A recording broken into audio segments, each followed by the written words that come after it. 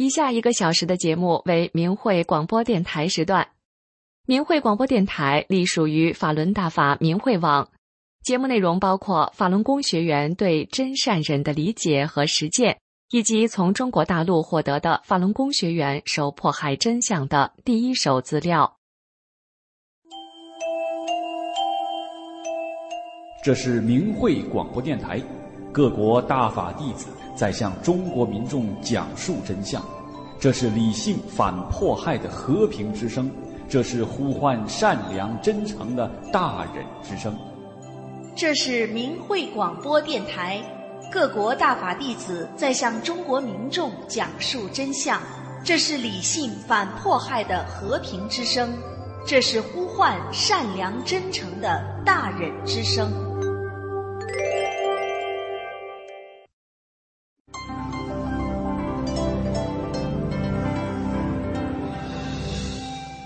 人心生一念，天地尽皆知。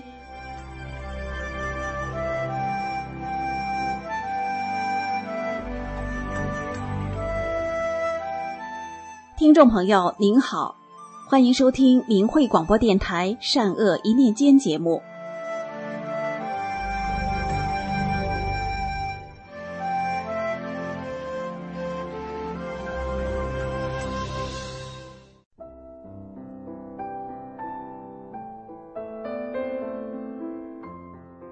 中国辽宁省大连市有一位老人，胃部长了2个恶性肿瘤，医院对他的病已经是无能为力。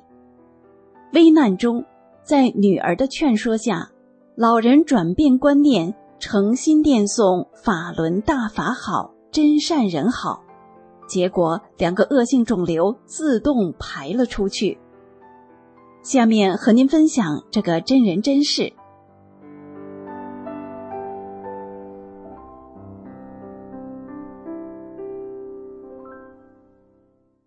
孙瑞今年60岁，从2006年开始练法轮功。10多年前，40多岁的孙瑞身体很不好，患有甲亢。由于功能亢进，心跳很快，躺在床上不动，心跳就90多下，心慌气短，全身无力，走路都累得直喘气。他家住在第4层，上2层得歇一会儿。不然一口气上到4层的话，心脏会感到疼痛，喘不上气。多次到医院化验治疗吃药也没能治愈。练法轮功后，他按照真善忍的要求做好人，病全都好了。修炼至今17年，没再犯过病，没再吃过一粒药。孙瑞练法轮功后身体康复，他告诉父亲，我练法轮功了，身体健康了，不用吃药了。没想到，多年受无神论洗脑的父亲开始打骂孙瑞，逼他放弃修炼。又因为受到中共的谎言欺骗，从而说了不尊敬大法师父的话。不过，父亲也亲眼见到孙瑞甲亢的病练功后确实是好了，就不再逼他放弃练功。但是出于对中共的恐惧，孙瑞一说退党，父亲就紧张发怒。有一次，父亲走路走不动了，孙瑞就说，你念法轮大法好，真善人好，就有力气走回家了。父亲问，是吗？孙瑞说，当然，我用化名帮你声明退党吧，共产党罪恶太大了，退出共产党，由大法保佑你平安健康。父亲说，好，由大法保佑，保佑我回家。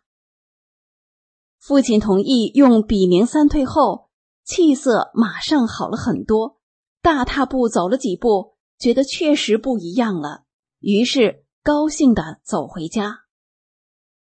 后来，孙瑞因为坚持练法轮功，遭到迫害，被非法关押在马三家劳教所。父亲因为害怕，撕毁了大法师父的法像。1年后，孙瑞回到家，看到年近80岁的父亲身体消瘦，吃不下饭，胃口难受。过了半年，家人把父亲送到医院，经检查化验，查出父亲的胃部有2个恶性肿瘤已经扩散。做完胃镜，父亲躺在病床上，麻药劲儿还没过。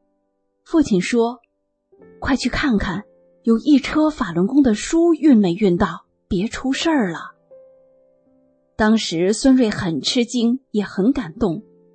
父亲的内心深处认同大法好，只是怕心掩盖了纯真善良的本性。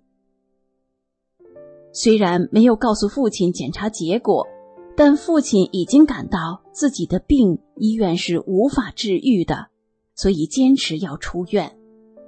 回家以后，父亲把求生的希望寄托在吃药上，还说：“我是为了吃药才吃饭的，药方上说饭后吃药。”可是吃药并没有缓解减轻父亲胃部的疼痛。一天早上，父亲用拐棍儿一遍遍地倚住床头柜儿，支撑着想起身，可是起不来。孙瑞看到父亲绝望的表情，就跟他说：“咱俩一起念法轮大法好吧，只有大法师父能救你。”念着念着，父亲自己能起来了，不用拄拐杖了。父亲诚心念了法轮大法好，父女2人见证了法轮大法的神奇。有一天，孙瑞的弟弟说，父亲排便排出2个黑蛋，挺大的。孙瑞后来问父亲，怎么变出2个大黑蛋？父亲说，胃部肿瘤排出去了，肿瘤没了。孙瑞惊奇地问，是吗？父亲说，是，肿瘤没了。孙瑞激动地说，是大法师父给你去掉了肿瘤，太神奇了，真是用言语无法表达对师父的感激。孙瑞和父亲都感到无比的神奇和幸福。法轮大法让倔强的父亲发生了奇迹般的变化，他变得年轻了，脸色粉白的，能吃饭了，健康了。父亲不吃药了，他说，现在好了，还吃什么药？以前孙瑞讲法轮功真相，父亲不让讲，现在父亲让亲人们到处讲他的亲身经历，证实大法的神奇和美好。孙瑞帮助父亲起草了一份郑重声明，落款写上了父亲的真名实姓。父亲看了很满意，声明发到了明慧网。明慧网发表以后，孙瑞把父亲的郑重声明打印出来，父亲看了好几遍，他真心的忏悔，请求大法师父原谅自己以前的不敬，真心感恩慈悲的大法师父，诚心相信法轮大法好，叩谢大法师父。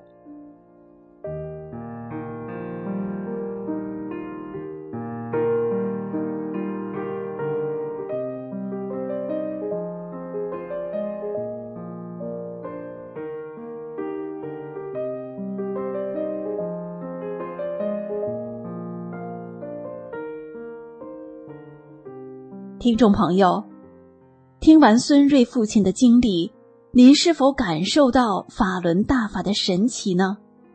危难之中，只要诚心念诵法轮大法好，真善人好，就会得到大法师父的佑护，从而逢凶化吉，遇难成祥。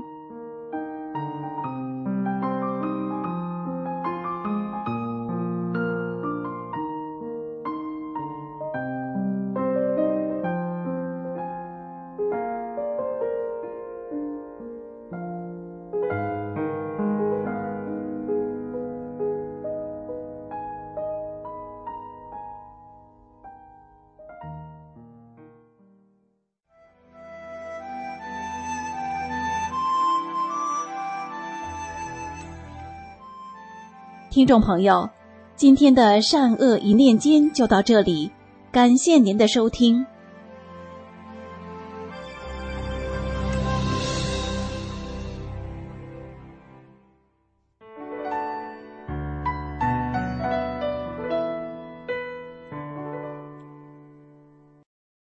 听众朋友您好，这里是明慧广播电台法轮功真相系列节目，今天为您带来的是1400例是中共对法轮功的造谣抹黑。所谓的1400例，就是中共捏造并栽赃为修炼法轮功导致的1400例杀人、自杀、死亡案例。但是2001年夏天，一位名叫肖玉芬的大陆女士向海外明慧网投书，撕开了当时大陆新闻媒体界最恶毒谎言的黑暗一角。肖女士的丈夫王库就是被列在这1400个案例中的一例。肖女士在信中说，她的丈夫王库是某机关公务员，有家族遗传肝病，哥哥和弟弟分别于1995年和1997年因肝病去世，王库本人也在1998年肝硬化去世，本属正常死亡，后来被中共谎称是练法轮功死亡。肖女士澄清说，她丈夫从未练过法轮功。这个中共栽赃的所谓1400例，当时中共国内几千家报纸、杂志、数百家电台和电视台全力开动，连续几个月轰炸式报道，欺骗了无数民众。被中共炒得沸沸扬扬的还有一个井架上吊案，死者原是吉林省东辽县农民李有林，后搬到辽源市，以摆摊修车为生。有一天，城管部门将他的修车工具连同手推车一并没收了，生活没有了着落。李有林一时想不开，就在山上上吊自杀了。城管逼人死亡，家属当然很气愤。辽源市民政部门为了给城管开脱责任，答应给予抚恤，但要求家属同意把死者说成是练法轮功致死的。于是辽源市公安还特意伪造了现场，把抬回家的李有林遗体又抬回到山上，再吊挂起来，并在死者周围摆上法轮功物品和2瓶白酒，对死者重新录像。然而伪造的现场恰恰让栽赃嫁祸露出了破绽。法轮功是佛家修炼法门，严格禁止杀生和自杀，同时也不喝酒不抽烟。辽源市公安部门摆出的那2瓶白酒弄巧成拙，分明就是在告诉大家他们是在造假。其实周围的街坊邻居也都知道，李有林生前从来没有练过法轮功，并且还有精神病史。中共罗织的1400例杀人、自杀、死亡的案例中，有的案例是把精神病患者病发时的意外事故栽赃为法轮功学员所为，有的案例是以减刑为条件，唆使杀人者冒充法轮功学员，有的案例是以报销医药费为诱饵，让危重病人冒充法轮功学员，还有的案例是把普通人的正常病逝说成是练法轮功造成的。所有的这些案例都是中共对法轮功的栽赃嫁祸。这些谎言宣传不仅成为中共煽动仇恨、迫害法轮功学员的借口，而且使很多大陆民众失去了受益于法轮功的机缘。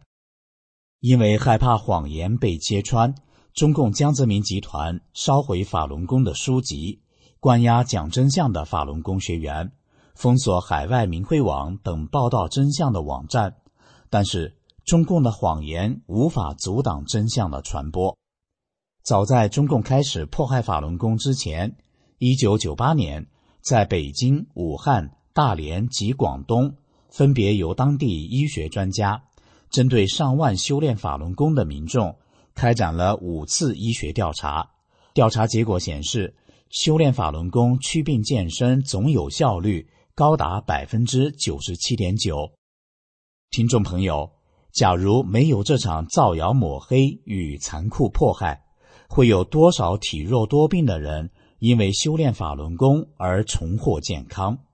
识破中共1400例谎言，找到真相，不但可以驱散自己内心被灌输的仇恨，同时也会拥有身心健康的机缘。以上就是今天的法轮功真相节目，谢谢您的收听，我们下次节目再会。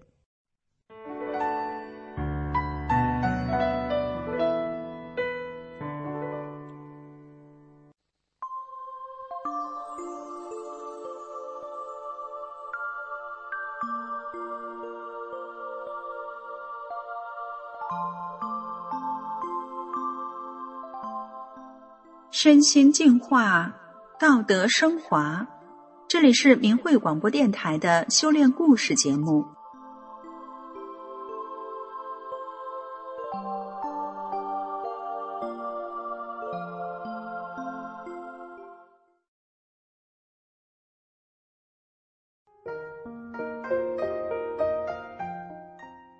听众朋友，现代社会啊，人与人之间呢，不只是婆媳的关系很难相处，长辈和晚辈之间其实很多时候都是很难互相沟通和理解的。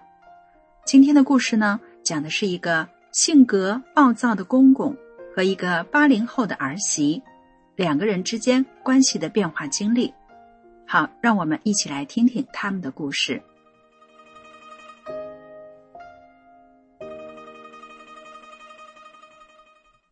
我是一名80后，我和丈夫结婚后跟公公生活在一起。渐渐的，我发现公公是个脾气暴躁的人，谁要惹着他，骂起人来没完没了，邻居们个个都怕他。其实结婚前我跟丈夫交往的时候，我是没相中我丈夫的，黄了好几次。是公公知道了，就到我妈那儿说我丈夫下矿井，钱挣得多，以后丫头，就是指我，不用上班，在家享福就行，今天吃鸡，明天吃鸭，后天吃鱼。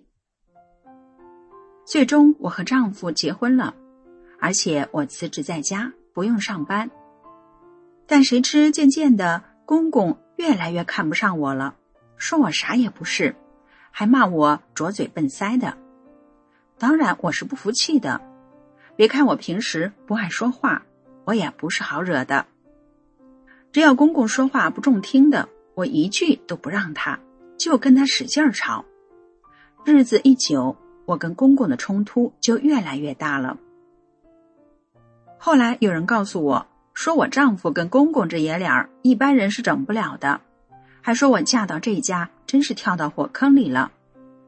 我听了实在忍不下这口气呀，我告诉自己，我是不能再受这爷俩的气的。有一天，我将丈夫开工资的400元钱锁在一个小铁箱里，我就出门去了。下午回家，我打开小铁箱，里面竟然少了100元，钱放的样子也变样了。这个小铁箱虽然上了锁，可锁头一碰就开，跟没锁一样。这个家除了我跟丈夫就是公公，这钱一定是公公拿的，没人会把钱拿走的。这下可好，这老头还偷了钱，我得好好的治治他。晚上公公回到家，我质问他，小铁箱里的钱不见了。没想到公公只回我说，不知道。我一听，气得我一夜都没睡觉，心想，偷了钱还不承认。第二天一早，公公一出门去锻炼身体，我就拿着口红进了他的屋子，在屋子的墙上、镜子上、小柜子上都用口红一个字一个字地写上小偷，若要人不知，除非己莫为。这还不够，晚上丈夫下班回到家，我对丈夫说，结婚前你爸答应给5000块钱，我现在就要这个钱，如果不给，我就不跟你过了。说完，我就拿着行李要出家门，丈夫怎么也拦不住我。回到娘家后，丈夫给我打电话说，公公明天上银行去取钱。我说，我看着钱再回去。后来丈夫又给我打电话说，手上只有4000块钱，那1000块要等公公开工资再给。我说不行，不回去。一直等到公公上邻居家借了钱，丈夫拿着5000块钱来接我，我才回家。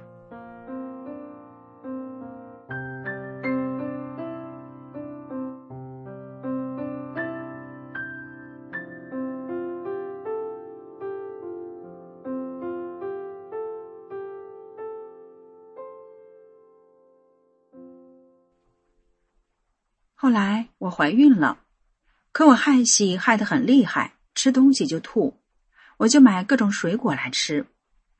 公公看见了，可心疼钱呢，就到处说我天天买吃的。媒人还把这话传给了我，我听了这个气呀，心想，吃水果咋了？吃水果有毛病吗？看我这回还不光吃水果了。我出门特意买了鸡翅等一堆熟食回家，准备大吃一顿，目的是气公公。但就这么安静的自顾自的吃，我觉得还不解气。于是我端起盘子走到公公的房门口，大吃了起来，得让公公听得更清楚，让他知道我在大吃呢。事后公公把这事儿告诉了我丈夫，但经过我闹过几次之后，丈夫也怕我了，不敢把我怎么样，这事儿就这么过去了。日子一久，渐渐的连邻居都不敢惹的公公让我给整服了，也不吱声了。很多时候都能听到公公的叹气声。我心想，看着爷俩全怕我了，这下我可得意了。不过后来怀孕的我出现了贫血，而且非常严重，血都发干了。我到医院产检，医生说我腹中的胎儿脐带缠紧，生产时需要剖腹产，而且生产过程还得输血。可我的血型很特别，市医院没有这种血型，医生让我到外地的医院去。我听了非常担心。有一天晚上，我还梦见我死去的大舅来接我。我娘家妈妈知道后，就给我听法轮大法师父的讲法录音。我妈是大法弟子，以前妈妈告诉我，真心修炼就会出现很多奇迹。当时我没想练，但这回我听了妈妈的话，听大法师父的讲法录音。没想到我只听大法师父的讲法录音，还没练功，到了生产这一天，我的身体却意外地感觉非常轻巧。进了产房，很顺利地生下了儿子，还不用输血，母子平安，真的出了奇迹。我感到法轮大法真的是太神奇了。生完儿子后，我开始修炼大法。没过多久，我和丈夫贷款买了楼，从公公那儿搬了出来，留下了公公一个人独自生活。我每天练功学法，就越来越感到愧疚，因为大法师父教我们做人要真善忍。转法轮书里还说，做什么事情总是考虑别人，每遇到问题时，首先想这件事情对别人能不能承受得了，对别人有没有伤害。我开始觉得以前那样对公公是伤害他了。公公是个老人，无论对错，我都不能那样对待他，我实在是太过分了。我就发了一个愿，我要当着亲戚的面给公公一个道歉。有一回我到公公家，公公有一个非常疼爱的侄女儿，她也来看公公。这个侄女儿一看到我，就指桑骂槐的说我像狗一样，整天就知道叫唤。我听了没吱声，我没有反击她，没做任何辩解。我知道她只是想为公公出气。公公受了委屈，可能跟他说了很多我的不是。我想，我是修炼人，要忍。第2年过年，我到公公家，很多亲戚也来公公这儿串门，非常热闹。我想，得把握这个机会。吃饭时，我鼓起勇气，端起一杯饮料，当着所有亲戚的面对公公说：爸，以前我太过分了，不应该那样对待你，我错了。说完，我的眼泪就哗哗地流。公公看我突然真诚地向他道歉，一时间愣住了。一旁的亲戚们都用奇怪的眼神看着我。打这事过后，我就时常到公公家，给他收拾屋子，洗洗衣服。他喜欢吃韭菜盒子，我就亲手烙了些，给公公送去。琢磨公公爱吃啥，我就去买啥给他。快过年了，我包了饺子送去给公公。我想作为晚辈，我是应该孝顺他的。渐渐的，公公发现我变了，而且是变好了。我就告诉公公，我修炼法轮功了，大法师父要我们做好人，凡事都要真善忍。公公偶尔对我发脾气，但我不吱声了，就怕哪句话说得不好，气着他了，对公公身体不好。有时丈夫忍不住跟公公吵嘴，我就劝丈夫，你少说一句能咋的？这些呀，公公都看在眼里。后来公公很是感动，他当着家人的面说，以后不听儿子的，就听儿媳妇儿的，说啥信啥。他跟亲戚们说，我儿媳妇儿练法轮功学好了。有一天，我开电动车拉公公去看病，到了诊所，我看没啥事儿，就让公公一个人在那儿，我去办事儿。没多久后，我回到诊所，丈夫骑着摩托车也来到诊所。原来公公看完病没见着我，就给丈夫打电话让来接他。我和丈夫走了个碰头，丈夫一见到我就破口大骂，我没吱声。丈夫骂完后问我，你送我爸还是我送？我平静地说，外面风大，别让爸坐摩托车了，我开的电动车有车棚，还是我送吧。丈夫走后，公公不知咋的心情不好，一会儿指着路让我走这儿，一会儿说走那儿。我说行，你说走哪儿就走哪儿。公公家附近有一条路不好走，平时都是走别的路，可这回公公偏让我走这条路。我二话没说，小心翼翼地把车从这条路开过去。后来公公服气地对我说，真善人是好，可我做不到。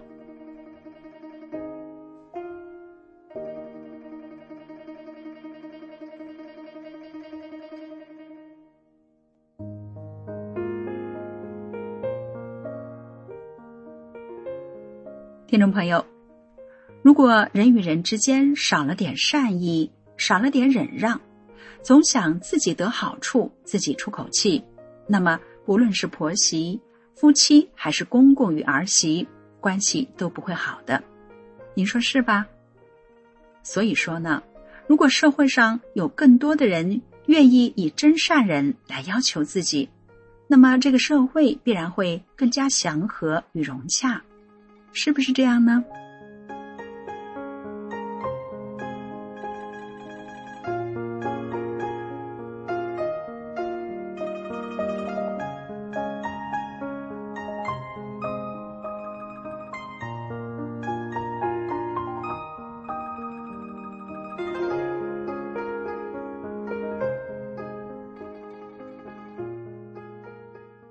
好，今天的故事就说到这儿，感谢您的收听，我们下回见。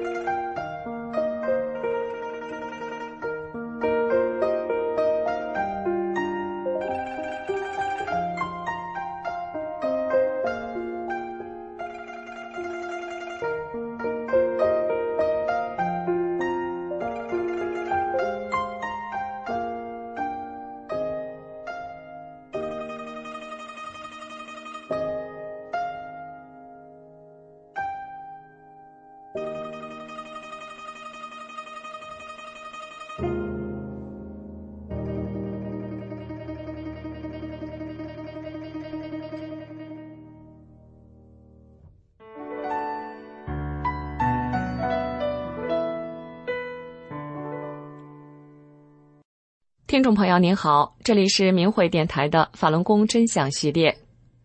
一提到法轮功，很多中国人会想到曾经在电视上看到的天安门自焚。那么修炼法轮功的人真的会做这样的事情吗？作为一名法轮功学员，我想告诉您的是，当年的天安门自焚是中共为了让民众仇恨法轮功而自导自演的残害生命的惨案，嫁祸法轮功。法轮功是佛法修炼，明确禁止杀生和自杀。一个真正修炼法轮功的人是绝对不会去自焚的。当时的自焚事件发生时，在90秒内，警察携带了大量的灭火器、灭火毯出现在画面中。去过天安门广场旅游的人都知道，从来没有见过背着灭火器巡逻的警察。那么他们怎么可能有这么快的速度携带设备到达事发现场呢？当时事发仅2个小时，新华社就向全世界发出了英语新闻，声称自焚者是5名法轮功学员。您可以用自己的智慧想象一下，在中国那种层层上报的官僚体制下，突发事件仅仅过了2个小时，就以英语新闻的形式向全世界播报，您觉得这可能吗？唯一的可能就是这一切都是事先策划好的。后来通过对天安门自焚的录像进行慢镜头播放和分析，人们发现在这场事件中当场失去性命的刘春玲不像被焚烧致死，而是被一个军警模样的人用灭火器打死的。自焚画面中的那个王进东衣服都被烧着了，可是他2腿中间的装汽油的绿色塑料雪碧瓶子却完好无损。而在这个画面中有远镜头、近镜头，还有特写，并且录下了清晰的声音。试想一下，一个短短几分钟的突发事件，怎么会被录制得这么完美呢？显然这是摄影师做好了准备才能做到的专业拍摄。后来据跟刘春玲住的一个很近的邻居说，从来没有听说过刘春玲练过法轮功。刘春玲和丈夫离婚后，带着继母和女儿思颖到开封打工，生活很拮据，经常发脾气打孩子。后来几天不见他们母女俩，电视里却说他们因为练法轮功去天安门自焚了，真是可笑。这个邻居说，我和春玲住那么近，一天不知道要见多少次面，从来没有见过也没有听说过他练法轮功。那时候法轮功在我们开封几乎是家喻户晓，我们苹果园区就有，那些老太太大清早的听着录音机练功，路旁都有，却从没见春玲去练。再说了，春玲当时生活都顾不着了，哪有闲心去练功啊？所以这个什么自焚，在我们那个居住区都知道是假的。春玲是被人骗了，被人害了，真可怜。邻居说，还有一件事更让人怀疑，大概是自焚后的几天，警察去春玲家搜查，我和那几家邻居都在场，大家都很惊奇地发现，警察从春玲屋里搜出了估计有10多万现金，都是100元成捆的。在场的邻居都议论纷纷，春玲这么穷，哪来这么多钱？平常吃穿都俭省得很，居然在家里放了这么一大堆现金。现在想想，那可能就是春玲母女的卖命钱啊！人被骗了，被不明不白地整死了，脏钱又被党拿走了，这才是吃人不吐骨头啊！听众朋友，追查迫害法轮功国际组织通过可靠途径也已经查到，参与自焚的所谓的王进东是由一名现役军人扮演的。中共为了欺骗中国人，竟然将这个阴谋者制造的栽赃伪案写入中小学校的教科书、考试题，目的就是给全中国的人制造对法轮功的恐惧和仇恨。我不知道您是在什么时候通过什么方式知道这个天安门自焚的，但是今天我想告诉您的是，天安门自焚是中共为了镇压法轮功，进而让人们仇恨法轮功，自导自演的伤天害理、残害生命的黑戏。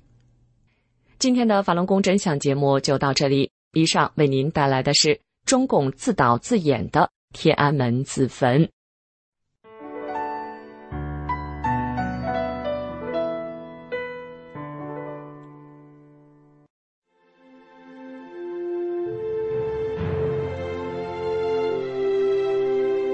请听明慧广播电台时事评论。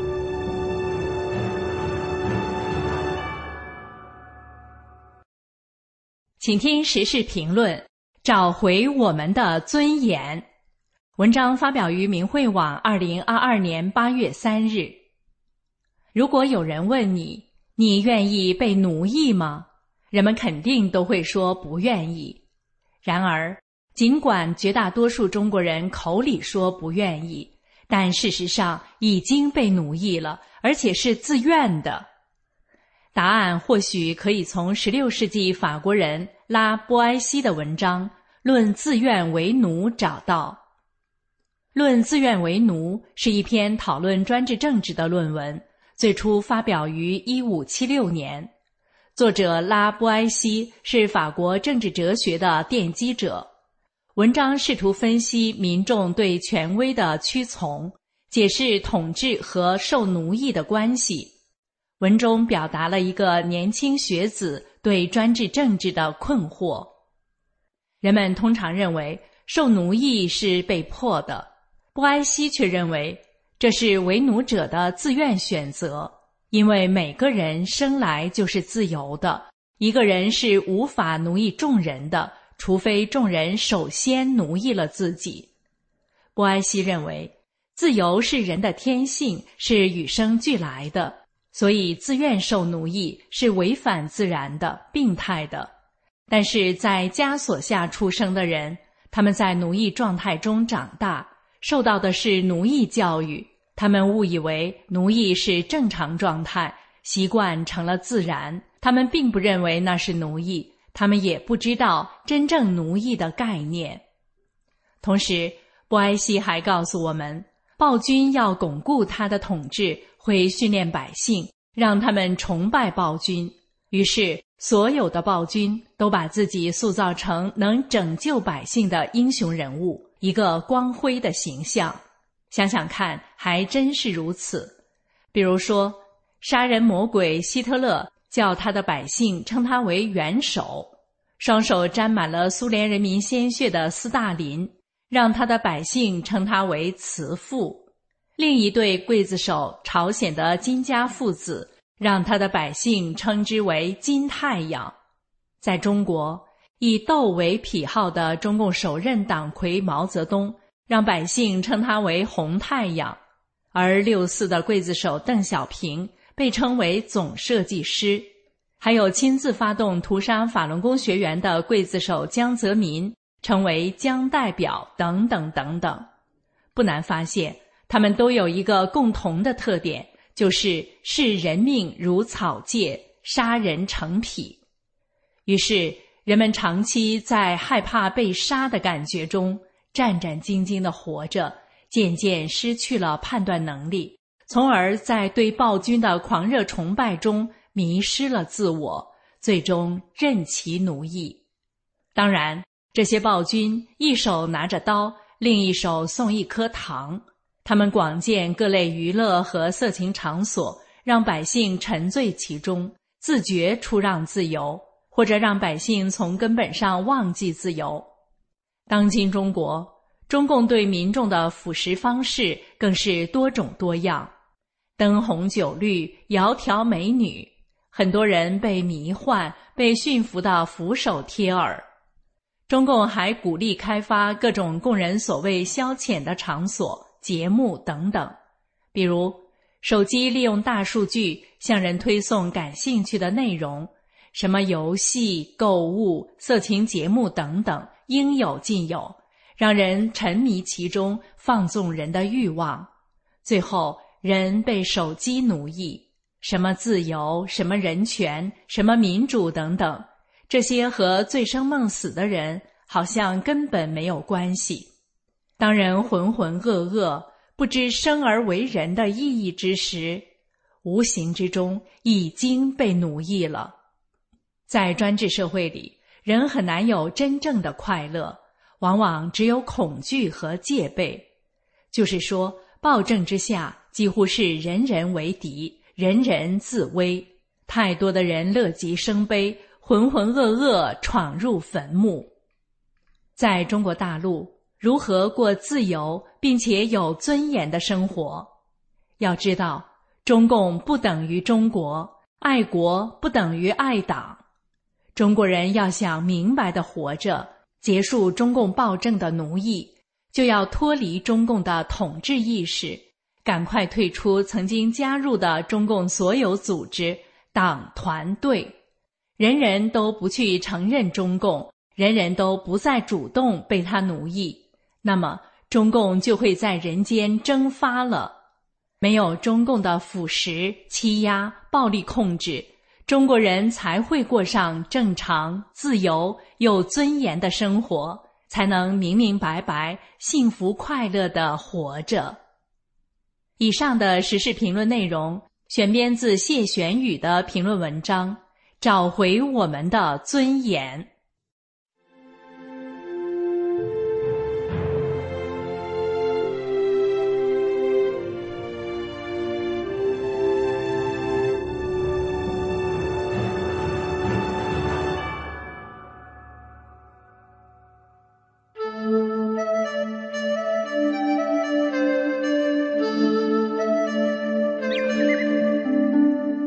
听众朋友们，大家好，您正在收听的是明慧广播神传文化节目，心语欢迎您的收听。据史书记载，明朝亡于大瘟疫，但是那场瘟疫却不染清军。清军入关后，一路杀到南方，统一了中国，瘟疫也奇怪地消失了，好像这场瘟疫就是为了毁灭大明王朝而来。这个奇怪的历史现象一直令学术界困惑，为什么会这样？据说当时有个叫吴有幸，字幼可的游医，治瘟有绝招，他凭着道家的真言和达元饮，治愈了所到之处的瘟疫。但是游医行走的范围很有限，瘟疫的四散传播速度之快，绝不是游医可以阻止的。但当时全国性的大疫却随着明朝灭亡而消失了。为什么会这样？在这2期节目里，我们就为您揭开这段历史的谜语。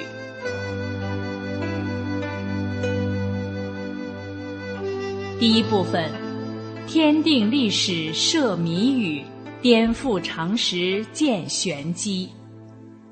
李自成攻入北京，明朝崇祯皇帝在景山上吊的故事，很多人耳熟能详，但是它的背后却有一个惊天的秘密。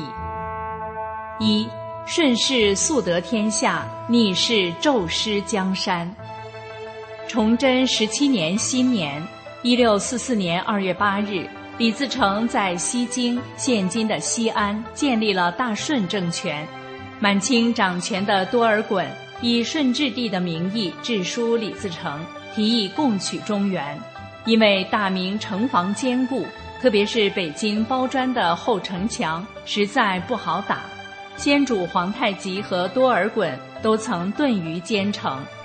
对满清瓜分中原的提议，李自成不予理会。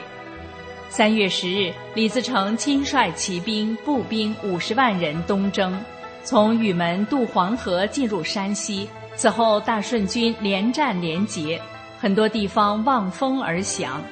3月下旬，占领山西全境之后，兵取河北正定、保定。4月23日，兵抵北京外城西直门外。当天，明军3大营守军溃败投降。夜间，太监开外城张义门投降。25日，内城陷落，崇祯帝没逃出去，自缢于景山。东征定天下之顺利，出乎所有人的意料，特别是满清的多尔衮，而后就是人们熟知的大顺军，在北京拷打官员，追赃助饷。义军将士骄奢淫掠，逼反了准备归顺的山海关守将吴三桂。李自成东征山海关，吴三桂请满清入关，大顺军被清军击溃，一路败逃。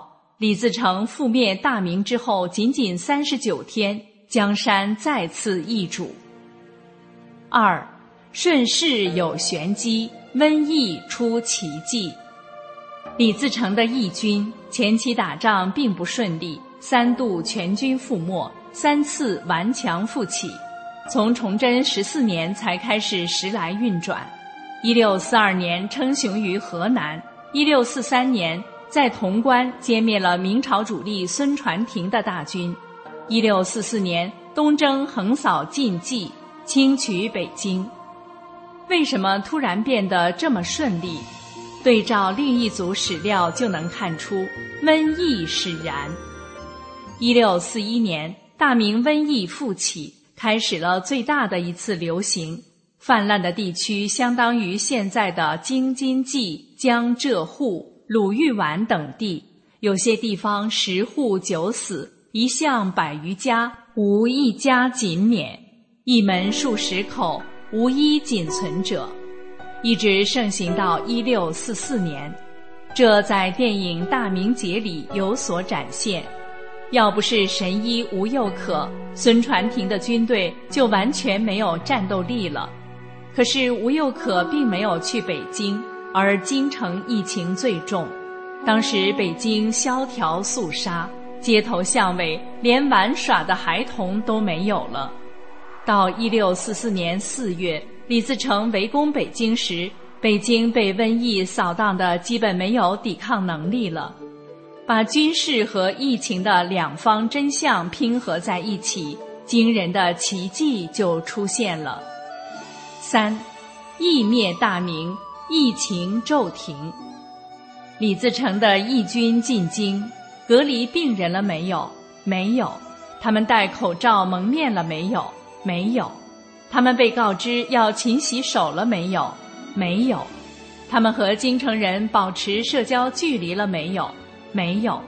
他们封闭京城街坊，让百姓禁足了没有？没有。他们责令百业俱息，让社会停摆了没有？没有。那次大瘟疫可是鼠疫，从症状上看是兼具肺鼠疫、腺鼠疫之力的混合鼠疫，其传染力、危险等级比当今的新冠瘟疫还高。崇祯实录记载，1643年京师大疫，死亡日以万计，北京城中的人口死亡率约为40%，甚至更多。北京郊区的疫情也很严重，在通州下7月大疫，名曰割居病，挨家挨户传染，常常是全家死绝，无人收尸。明记北略记载，大明兵科给事中曹良直家里来了客人，与客人对坐饮茶，刚端起茶杯，弯下身子请客人喝茶，还没起身就死在当场。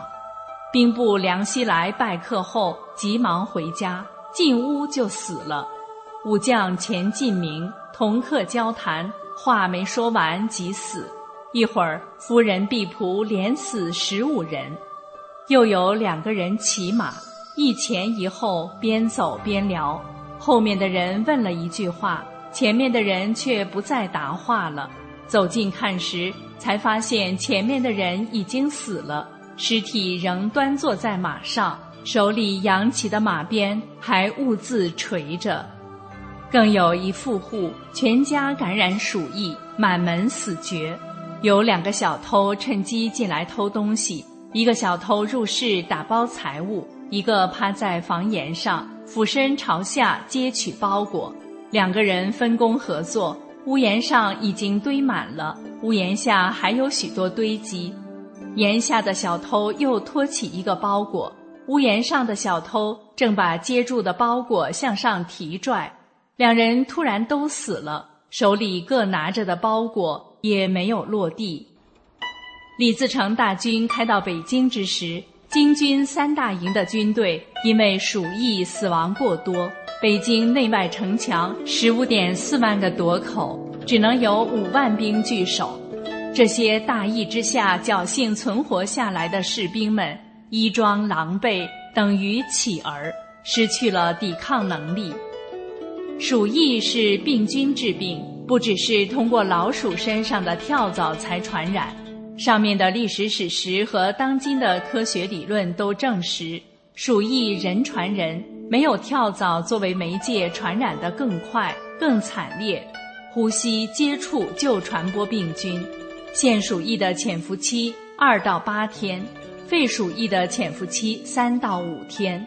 那么为什么在混合鼠疫大流行的北京城里，李自成的疫军不但没有被烈性鼠疫感染，在远超鼠疫潜伏期的31天后，还在山海关和吴三桂的军队激战？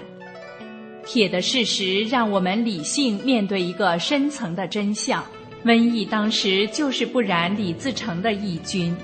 那些说李自成军队因为染疫才迅速败于清兵的假说是没有根据的猜测。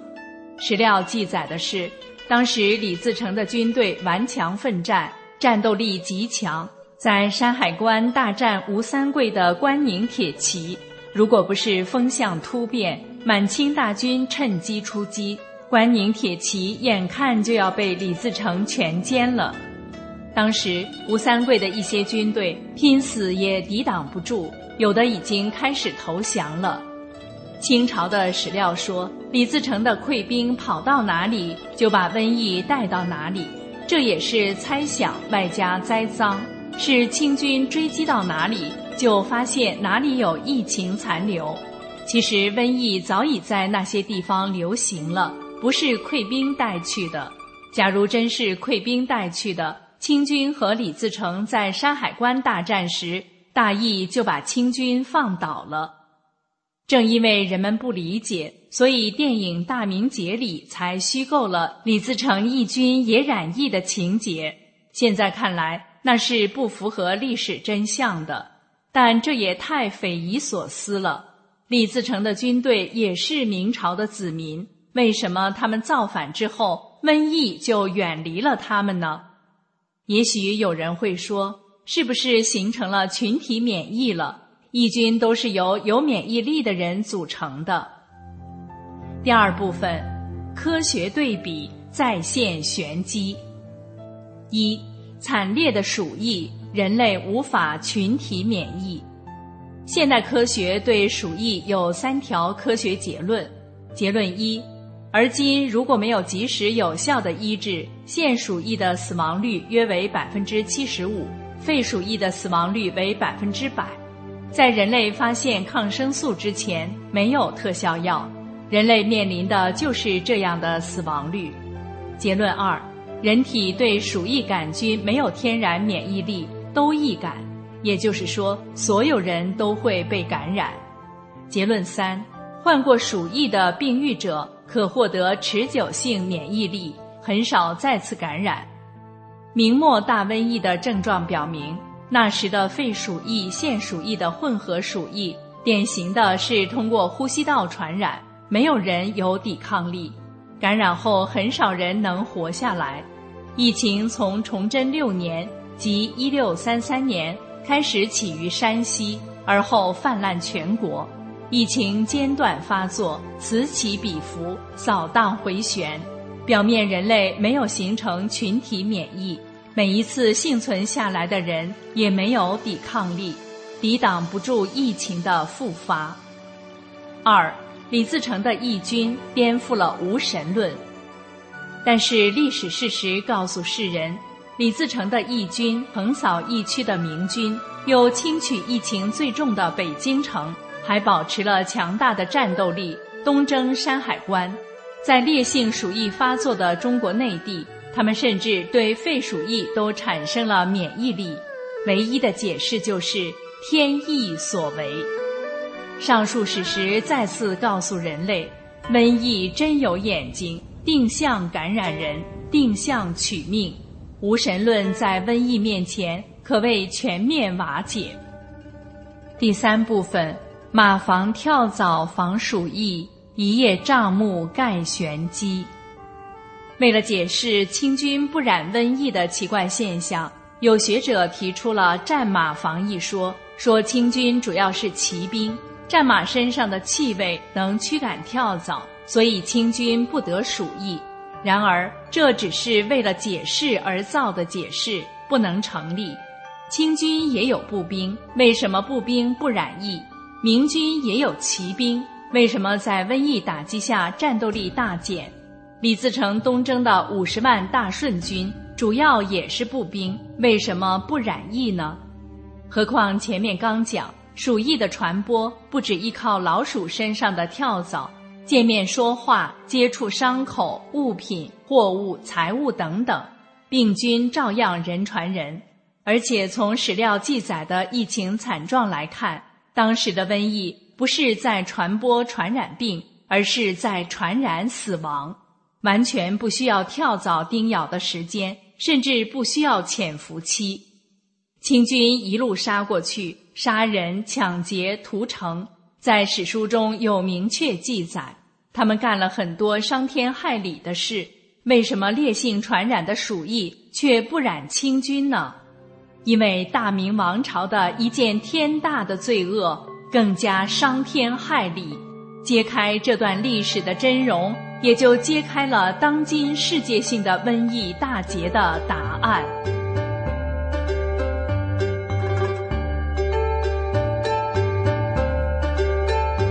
好了，听众朋友，今天的节目先进行到这里，我们在下期节目中继续为您揭示。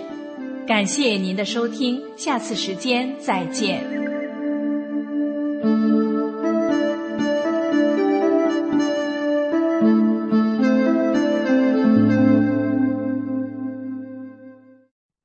最后是天音静乐，请欣赏歌曲。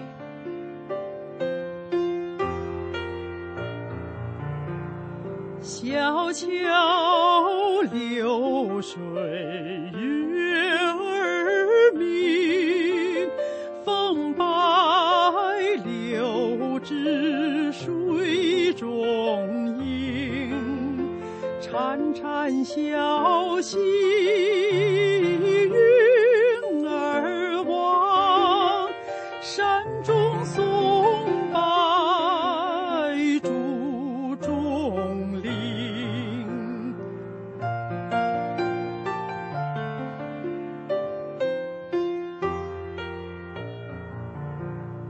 秉烛夜游寒窗苦，白日升起天地明，心中罗盘胸中发，宝剑出鞘马嘶鸣，宝剑出鞘马嘶鸣。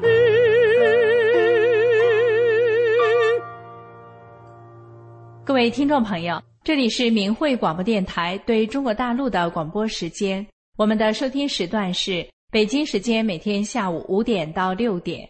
更多节目可以通过破网软件到明慧电台网站收听，网址是 mhradio.org。 今天的节目就为您播送到这里，感谢您的收听，我们明天同一时间再会。